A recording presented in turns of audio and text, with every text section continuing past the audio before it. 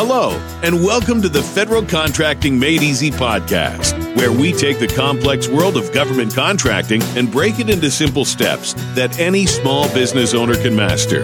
Now, let me introduce your host, Nancy Byerly. Welcome to the wonderful world of Federal Contracting Made Easy. It is our goal to take the complex world of government contracting and break it into simple steps that anyone can follow. This is episode number 88, and today we're going to discuss about how to write your invitation to bid proposal. Last week, we discussed pricing your proposal. This week, we're going to talk about writing the proposal. But before we get started, let's roll that intro.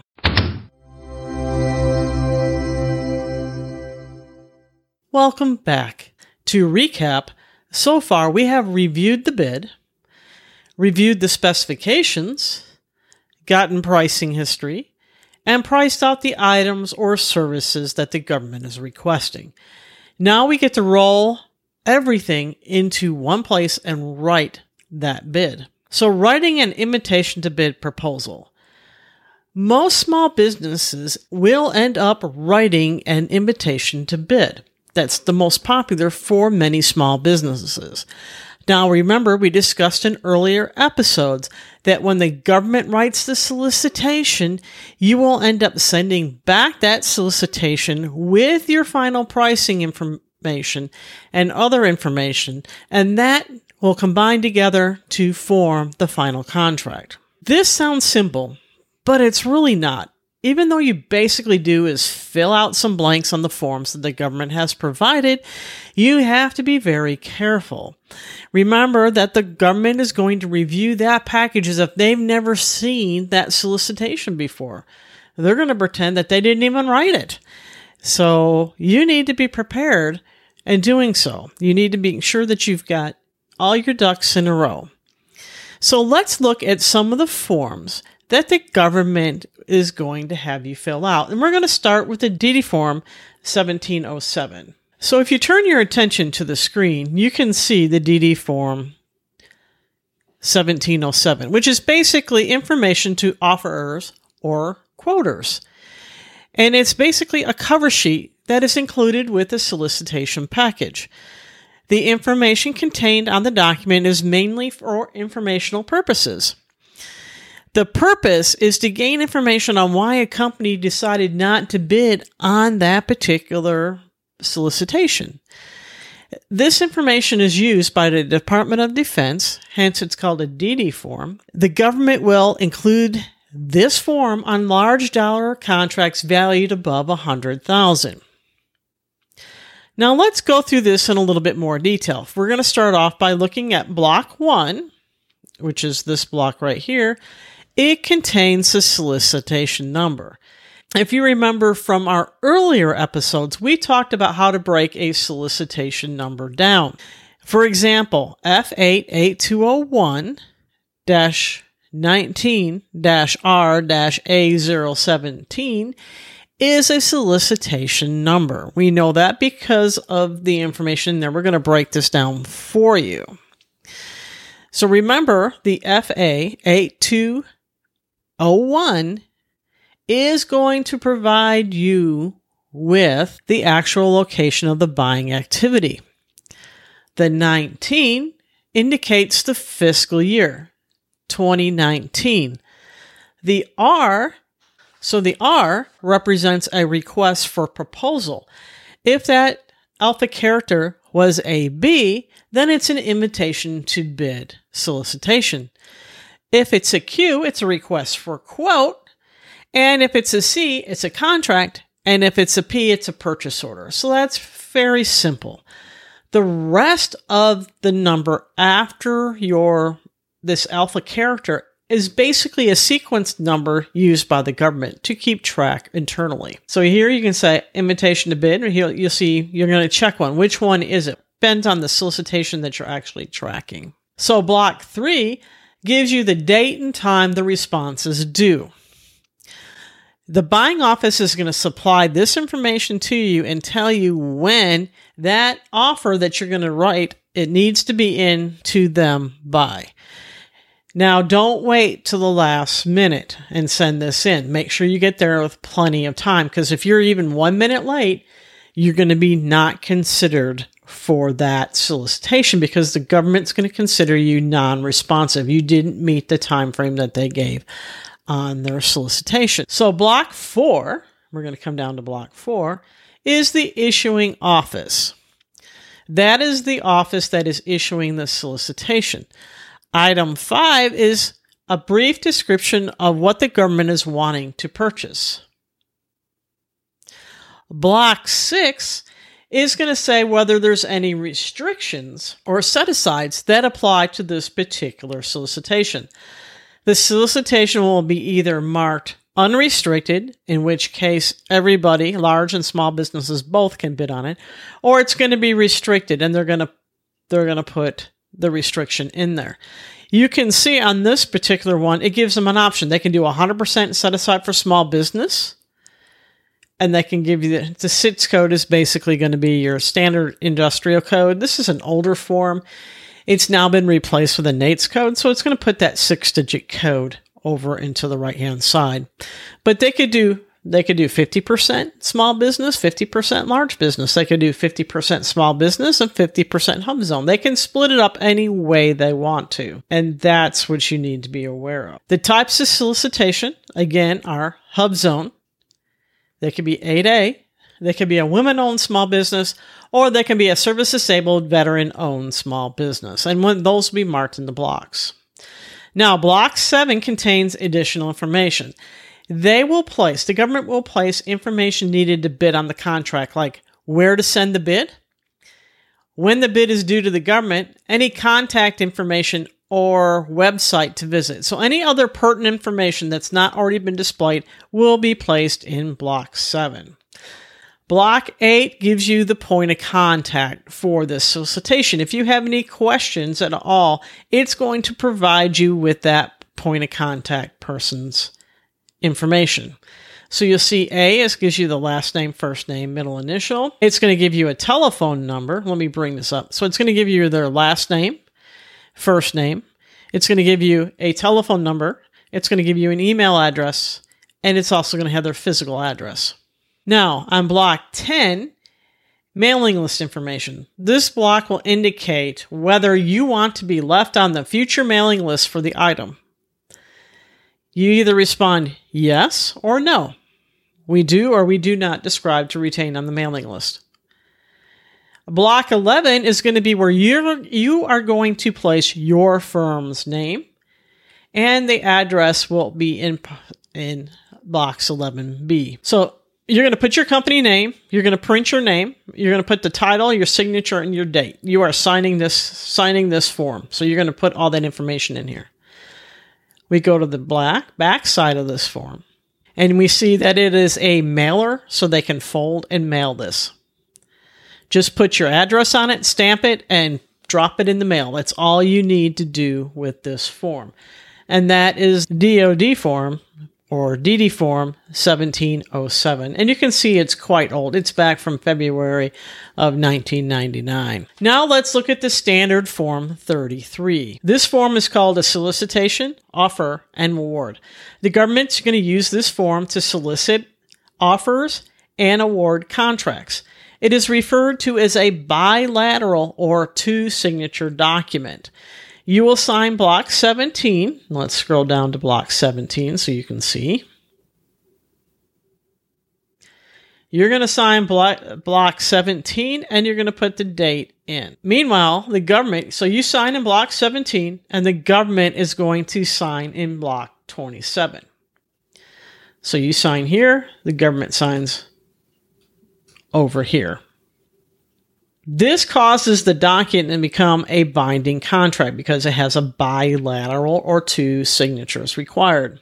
We went over this form about 2 videos ago. However, we will go through the form again as a refresher. So the top portion, blocks 1 through 11 of this form, so here you can see block 1 through 11, is the solicitation area and is filled out by the government. These blocks will contain information strictly about the solicitation. Starting with block 12, through block 18, so we're going to come down here to block 12, this is where you are going to enter the information. You're going to place in block 12, you're going to tell them how long your bid is good for. Now, you don't want to have it good for like 180 days, especially if you're selling like computer parts, because obviously the price of metal increases, the price it costs you to get that product is going to increase. So here, the default is 60 days. And if you don't put any number in there, the government's going to use 60 days. If you have a different number, say you're going to use 90 days, then you would put 90 calendar days in that block. Otherwise, just leave it blank and go with the default 60. If you're going to offer a discount for prompt payment, you're going to place that how many calendar days, and then you're going to tell them, so for 10 calendar days, what is the discount? For 20 calendar days, what is the discount? For 30 calendar days, and etc. So if you are awarded a contract based off of this after you filled this out, then the government's going to send it back, and that is your indication that you won the contract. So tip, check the page numbers. Generally page 1 of a certain number. So it could be 1 of 10. If there's a page missing, then you need to contact the buying office promptly and get the missing pages. Now, don't expect them just to send you those pages. You need to contact them and tell them, I need pages blank and blank in order to have a complete bid package. You cannot submit an accurate bid if there's missing information. That's why you need to do this. This has occurred to many businesses in the past, and we don't want that to happen. That's why we're going through this line by line. Okay, so let's go back up to the top. So block 1 is the rating. A rated order contract is one that has specific classification of how hot the item is needed. So basically, it's needed yesterday. Although these days you won't see that activation of a rating procedures, if the need arises, it allows the government to have that opportunity. About the only time you will see a rated bid is during the time of a national emergency or war. Then you will see that. Next, you're going to see pages of page. Make sure that you have every page. So if it says 1 to 100, make sure you have page 1 through page 100. If you're missing any, you need to, again, contact the POC on this form. The contract number. The contract number will not be filled in until the government awards the contract. Remember, the numbering system is going to be in block 3, is going to be the solicitation number. It's going to be this almost the same. So it'll be like FA A201-19. Now, the difference is it could be a C placed in there for contract and the rest of the sequence number that will be placed. Now, the type of solicitation. Is it a negotiated RFP or is it a invitation to bid? We're discussing invitation for bid, so we're going to mark the first block. That should be marked for you. Date issued. This is the date that the government released this solicitation to the public. That will be that date. Requisition purchase order number. This number is used by the agency eternally to track the service or product that is being purchased. This number is assigned to the requirement. There can be multiple items assigned against one single purchase. So this may be going to multiple different locations within whoever that buying agency is doing it. Block 7, issued by. This is going to identify the government agency that is purchasing the product or service. Make special note of any information here. Remember that you might be dealing with a buying agency that could be located across the country from where the end user is. You could spend a ton of time talking to the end user and still lose the whole deal because you didn't check out who the actual procuring agency is. I will tell you that I have seen GSA be the buying agency for a DoD contract. It sometimes happens. You need to pay attention. 8. addressed offer to. This block will have the address where your proposal needs to go. Block 9 is going to contain some additional information. This block is going to tell you where the buying office wants additional copies of the offer for evaluation purposes and where to bring the offer if you decide to hand carry it to the buying activity. Also, the date and time when it's due is going to be inside this block. So you can see here, it says hour and hour. So you're going to place that in there. Remember, it's going to be military hours generally. So here we want you to work smarter. Make sure that your proposal arrives before that due date and time. If you are 1 minute late, the government can throw out your proposal because they're going to say you're non-responsive. You didn't get it in time. So you never know when there's going to be an accident on the road or something's going to delay you, like the government playing war games and practicing war games, and you're trying to get on base to get your solicitation due. They don't talk to one another usually within the agency, so you want to make sure that you get there early. Leave yourself plenty of time. Now we're going to go down to block 10. Let me scroll up a little bit. On block 10, it's going to have the name of the person that you can reach out to for this specific bid. It's going to include their telephone number and their email address. So if you're missing a page, you're going to contact that POC on there. If you have a question regarding the bid, then you're going to do that also. Block 11 is going to be the table of contents. This should be the same as a table of contents page, but it does not contain any appendixes generally. It's up to the buying office on whether they will include the appendices or not. And make sure that the two table of contents match. If they don't, reach out to that POC. This section should also give you the page counts for each section.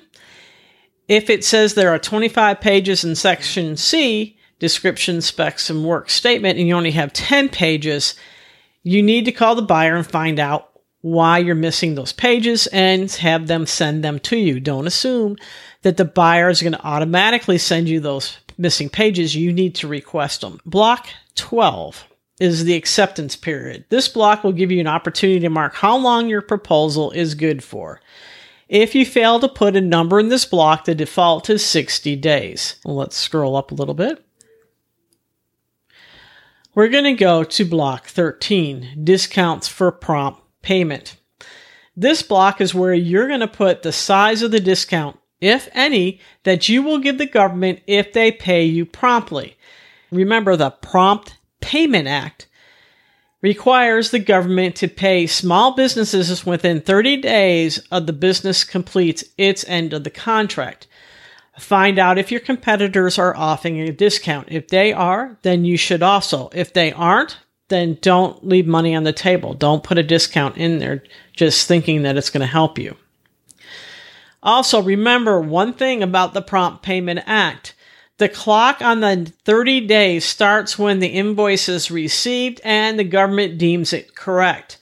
If your invoice is not correct and they kick it back, the clock hasn't even started yet until they accept it and deem it complete. So block 14 is going to contain any amendments. And here you're going to list all the amendments that you have. Amendment number and the date. Amendment number and the date. You don't want to miss any. If you don't acknowledge every single amendment that's sent out, the buyer can throw out your bid as non-responsive. So you want to make sure that you list all of them. Block 15. Name and address of offeror. You're going to fill this out with your name and address for your company name and check the little box marked code for your cage code. You're going to put your cage code in there. If you have a facility code, you're going to enter that. You're going to put the area code, the phone number, and any extensions in there.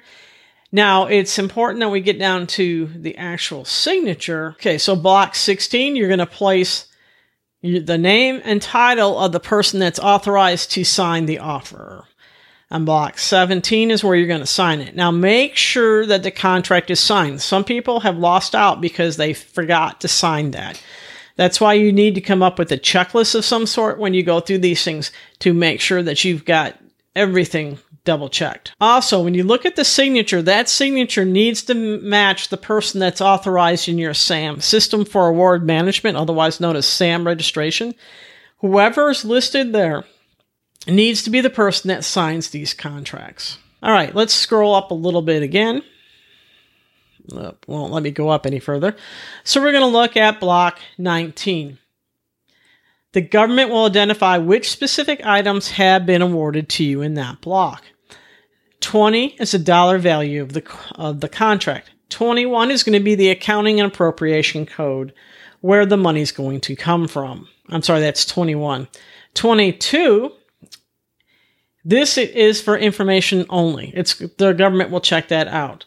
23, the government will tell you where to look in the contract for the appropriate addresses.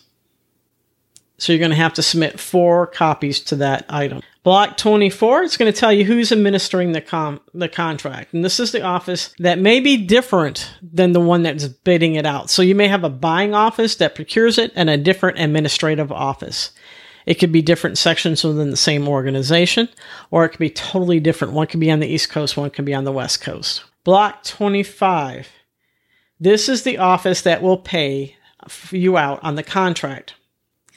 Block 26 is going to have your contracting officer's name typed in here, and this is the person that you're going to reach out anytime you have any questions or anything else regarding that contract. They're going to sign in Block 27, and they're going to put the date of award, the date that the contract is issued on that form. All right, so the last thing that we're going to talk about is a standard Form 30. So a standard Form 30 is an actual amendment to a solicitation or modification to a contract. So when the government needs to change or modify the quantity, any specifications, the delivery, or any other part of the solicitation, or is there some part of the solicitation that is not correct, they will do so through an amendment. This form is completed by the government and sent to the prospective bidders. On an invitation for bid, if you feel that a change is required, you have to contact the buyer before the bid opening date and explain why that change is needed. If the government buyer agrees, the bid will be modified or canceled or rebid with the changes. Now, on a request for a proposal, you may be able to bid the changes explaining why this is in the best interest of the government. Make sure to read the solicitation carefully to see if this is allowed. And also, if you're not sure, talk to the POC, the buyer, and find out if it is authorized. Remember that you'll be asked to list any and all amendments that you have received on the bid before you send it in. If you omit an amendment, your bid will be considered non-responsive. This means that your bid can be thrown out even if you are the low bidder. Therefore, make sure to triple check the documents prior to submitting them to the government. If there is a change that will affect the bid opening, the government will extend the bid opening date, otherwise known as BOD, and send a notice to all prospective bidders. Make sure that you acknowledge this amendment in your bid. So, in conclusion, remember to list all amendments on the form when sending in your proposal. Most small businesses create a checklist of items to review prior to proposal submittal. You may want to do this also. If you found this helpful, please remember to subscribe, like our podcast and YouTube channel, leave a comment if you have one, and as always, until next time, be safe.